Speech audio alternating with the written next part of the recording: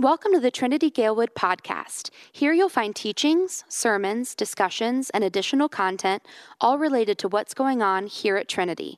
Trinity Galewood is located at 1701 North Narragansett in Chicago, and we meet Sundays bi-weekly at 10:30 a.m.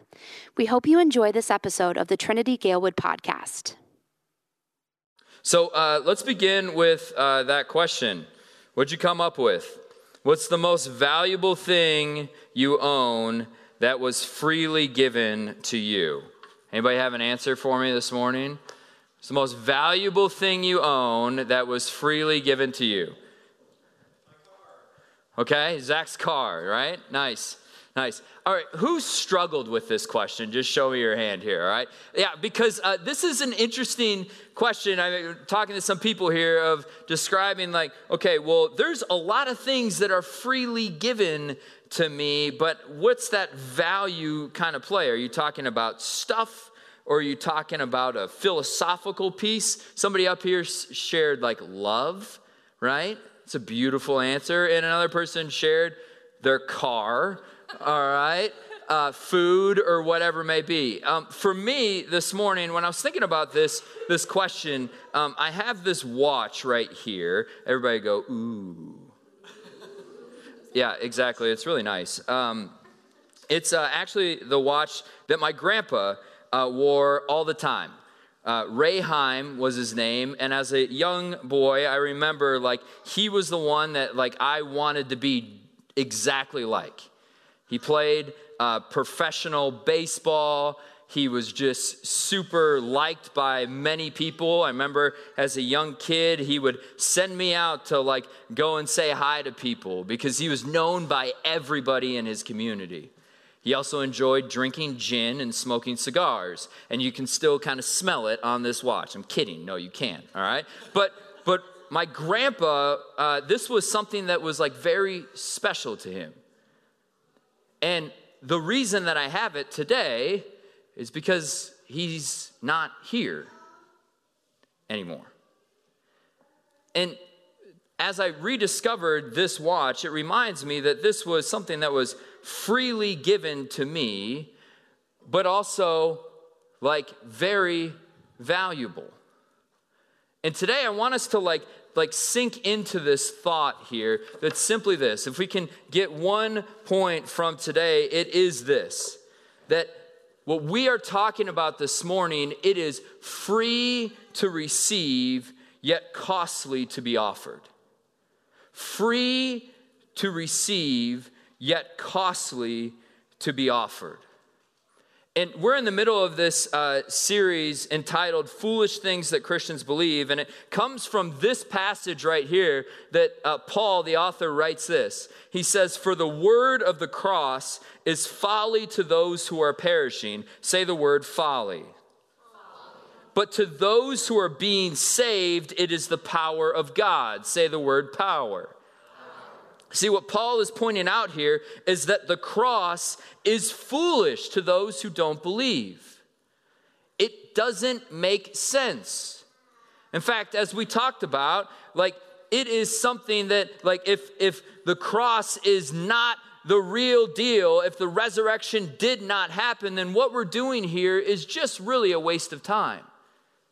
But to those who believe, it is the power of God. And so in the month of April here, we are just going to focus in on like three things that seem foolish to the world, but to those who believe, it is the power of God. On Easter Sunday, we talked about the resurrection. If the resurrection does not happen, then this is just all a waste of time. Paul would even say that we are the most pitied people of all. But if the resurrection does happen, then there is a game-changing moment. The words that Jesus said, the things that he talked about would come into fruition, and they would bring power for those who believe.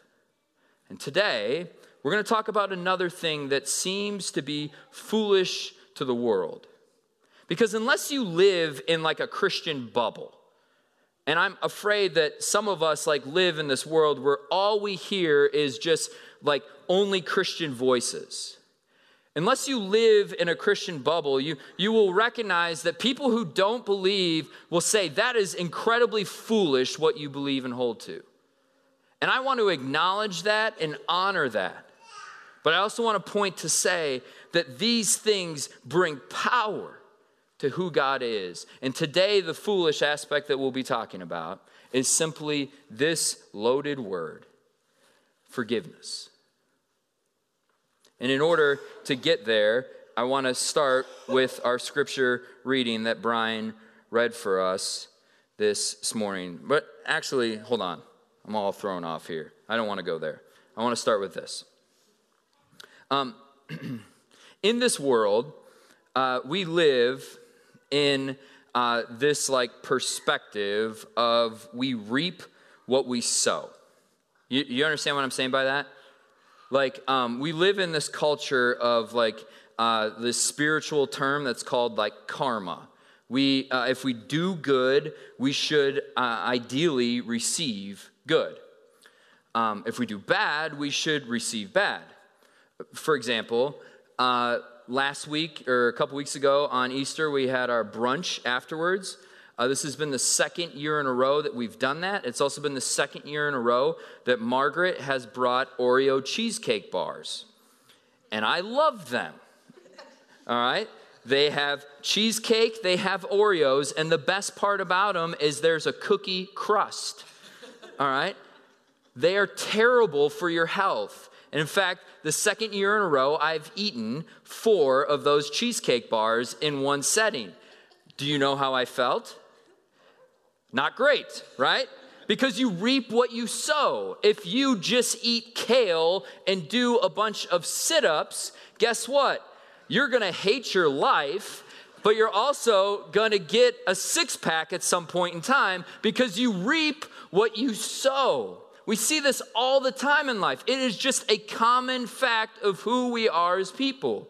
If you work and you study well for the exam that's coming, you are prepared for the exam when that comes. If you do your job well to the liking of your boss, eventually there will be reaping that comes from that. But it's not just in good things. It's also, we believe that in bad things. That if you commit a crime, you should be punished for that crime. And this just makes sense. I'm not neglecting the fact that we will reap what we sow. But when we talk about God's kingdom and when we talk about forgiveness, it seems to kind of just flip things upside down. And in some ways, it doesn't really make sense. In order to prove that, I want to go to our scripture verse now, all right? This is in Luke chapter 22. It says, 23, it says this: 2 others who were criminals were led away to be put to death with him. The him there is Jesus. Jesus, as you have probably heard or seen, that he was crucified on a cross. He's brought forward, he's been betrayed by his disciples, and they are taking him to the cross. This is before his resurrection.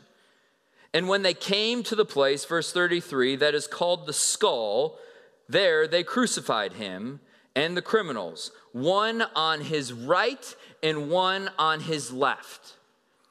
Jesus is being crucified, and the image that we get is this. You've probably seen it before. He was not crucified alone. He had 2 criminals next to him. And we don't know exactly what their offense was, but we do know that they recognized that they were criminals.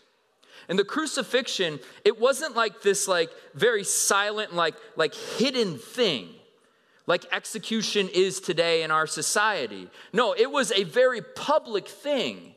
It was a place of chaos. People were like, what in the world is going on here? And as Jesus had been beaten, he carried his cross, having somebody else carry that for him, and he was crucified there. And to be crucified meant that you were seen as a threat to society. It wasn't like you ate too many cheesecake bars. No, you were seen as an enemy to the state. It was a serious offense. And we read here that as Jesus is on the cross, we see that there's this perspective of that he really didn't deserve to be there.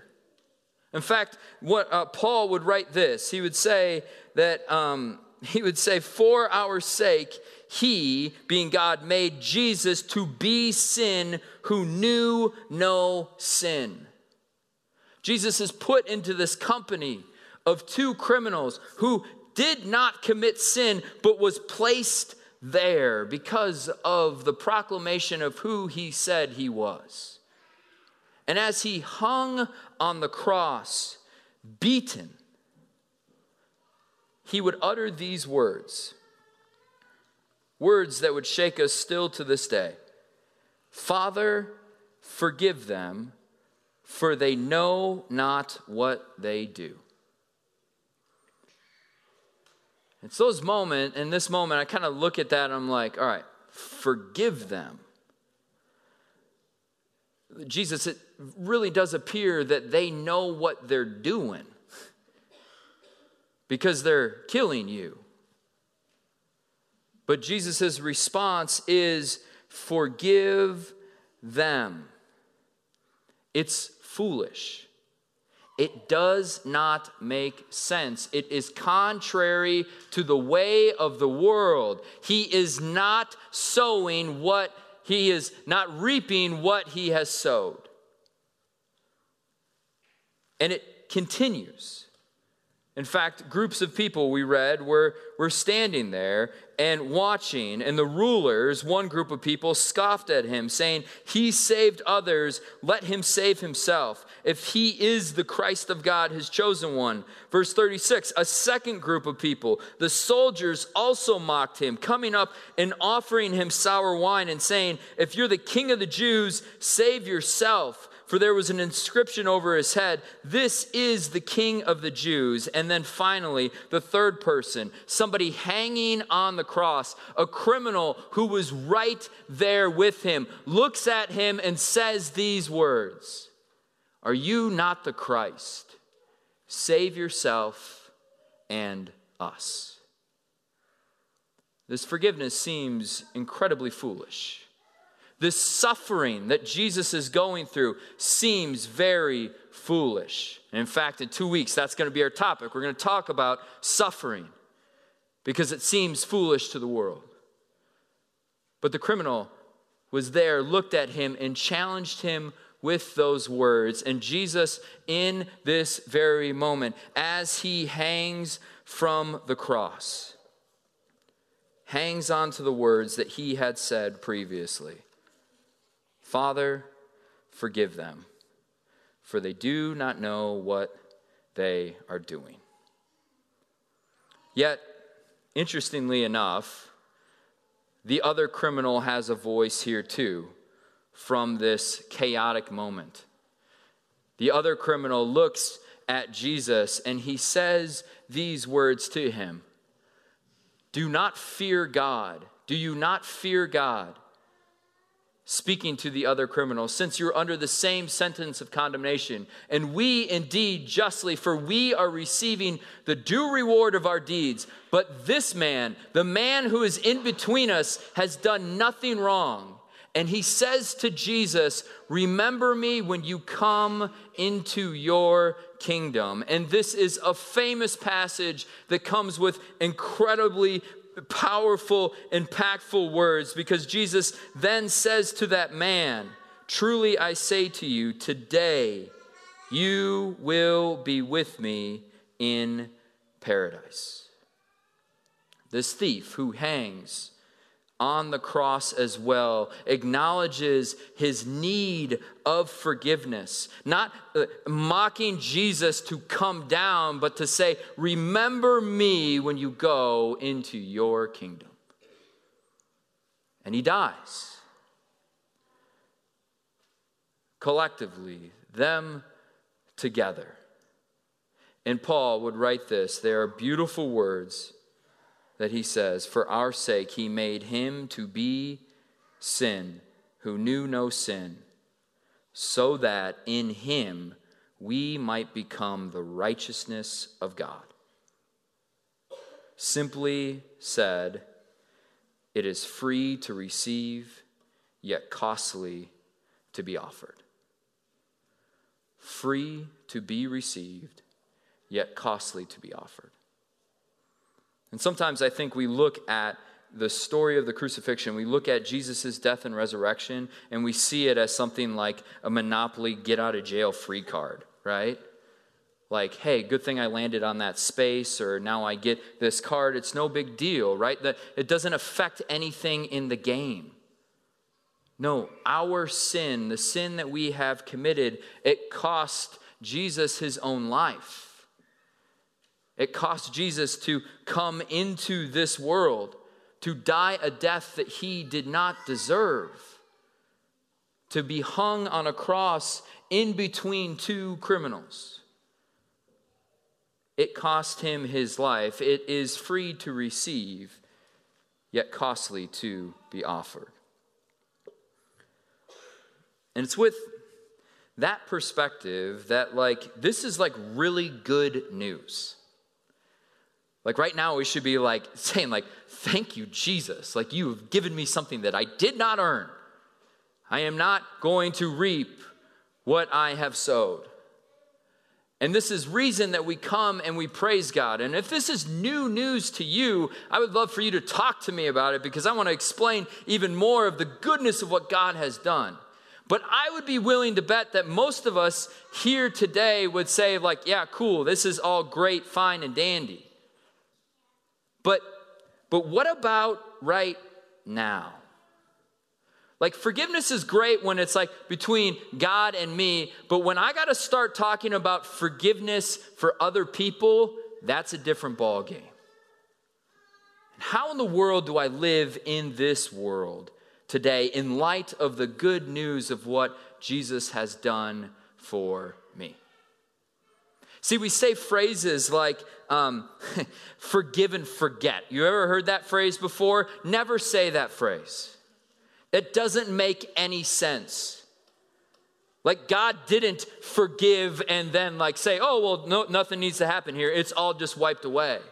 Or we think that we need to have somebody really prove their forgiveness to us. That doesn't make sense. It is a tough tension that we are in every single day. And today, I just want to lean into that a little bit.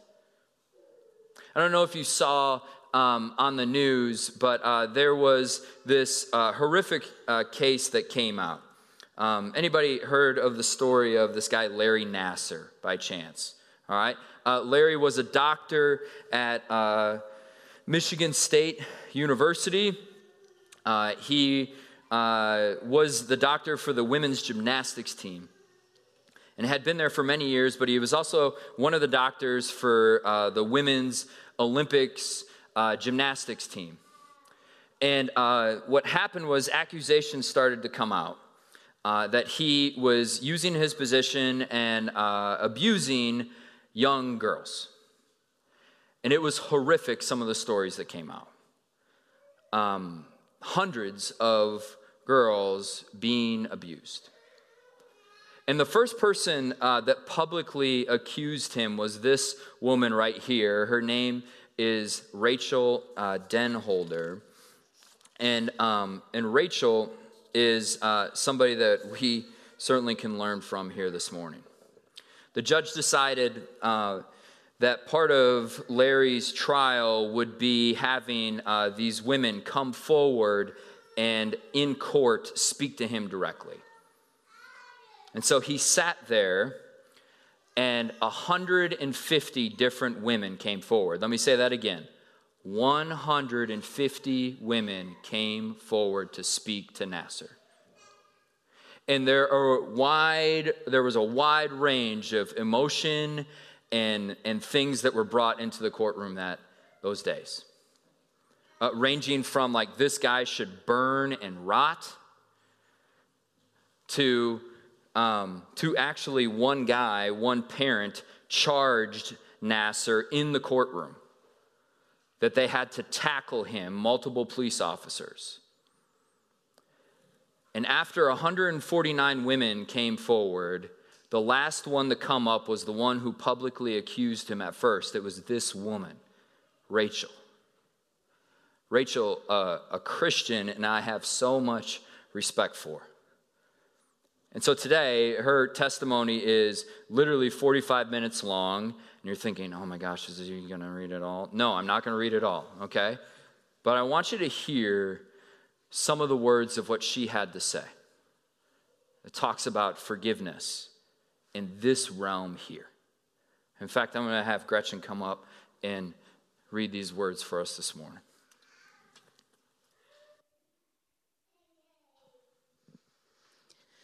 In our early hearings, Larry, you brought your Bible into the courtroom, and you have spoken of praying for forgiveness. And so it is on that basis that I appeal to you. If you have read the Bible you carry, you know the definition of sacrificial love portrayed is of God himself loving so sacrificially that he gave up everything to pay a penalty for the sin he did not commit. By his grace, I too choose to love this way.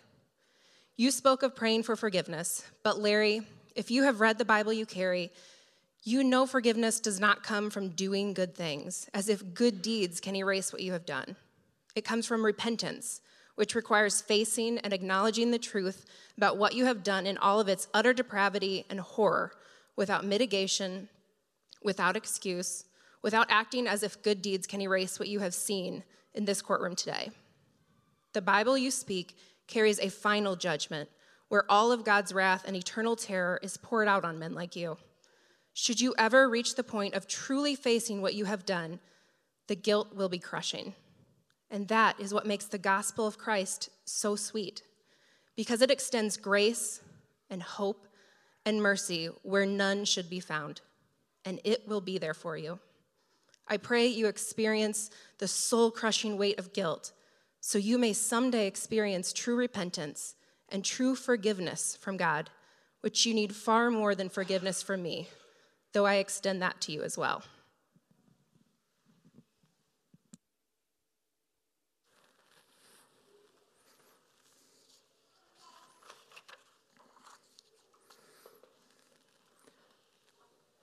It's foolish.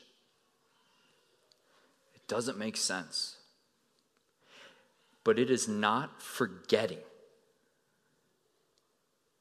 She was the one who brought this man forward to accuse him of the wrong that he had done. Hear me on this. I think we as the church get this wrong often. And we don't wrestle with forgiveness. It is deep and challenging. It is free to receive, yet costly. And as a result, it will seem very foolish in this world. If our understanding of forgiveness does not understand the freedom, the cost, and consequences, the repentance that is needed, we truly don't understand forgiveness. We don't understand how God truly forgives us. And so what that means today is that it is always costly, yet always free. And I realized, I'll be very honest with you, and it's just so typical that we would fumble over the words here because I was really nervous about bringing this message today. This is such a delicate, sensitive topic. And I recognize that as I look at faces around the room, we've talked about forgiveness in one capacity or another. And I'm not trying to just give you the perfect answer here. But what I am trying to help you see is that there's a new lens that God desires for us to live in. Recognizing that it is free to receive, yet costly to be offered. And today, I just want to challenge you in two ways, two simple ways, depending on where you are at in this problem, in this foolishness. Number one, if you're somebody who is the offender, I would pray that you would just learn the art of repenting. Learn the art of not just being the victim or coming up with all kinds of excuses, but being bold enough to say, like this person on the cross who was guilty of his sin, he was willing to say, I need forgiveness. Be so bold to repent. Be so bold to lean into that. And I recognize that, like, it might not be a big scenario at first. It might start really small. But secondly, if you're on the other side of that spectrum, learning how to grant forgiveness. Removing our own pride. Removing our own pride to forgive someone else, but not allowing yourself to feel guilty of the consequences. There are consequences for the things that happen in this life. But what God does through forgiveness is it gives us a new lens to deal with our guilt and shame, to look at somebody in a new way. Rachel, looking at Larry in that moment is a new lens to say, I am ashamed, I have been affected, but I will not be defined by the guilt and shame that is in my life. Instead, I will be defined by the identity that is given to me by God.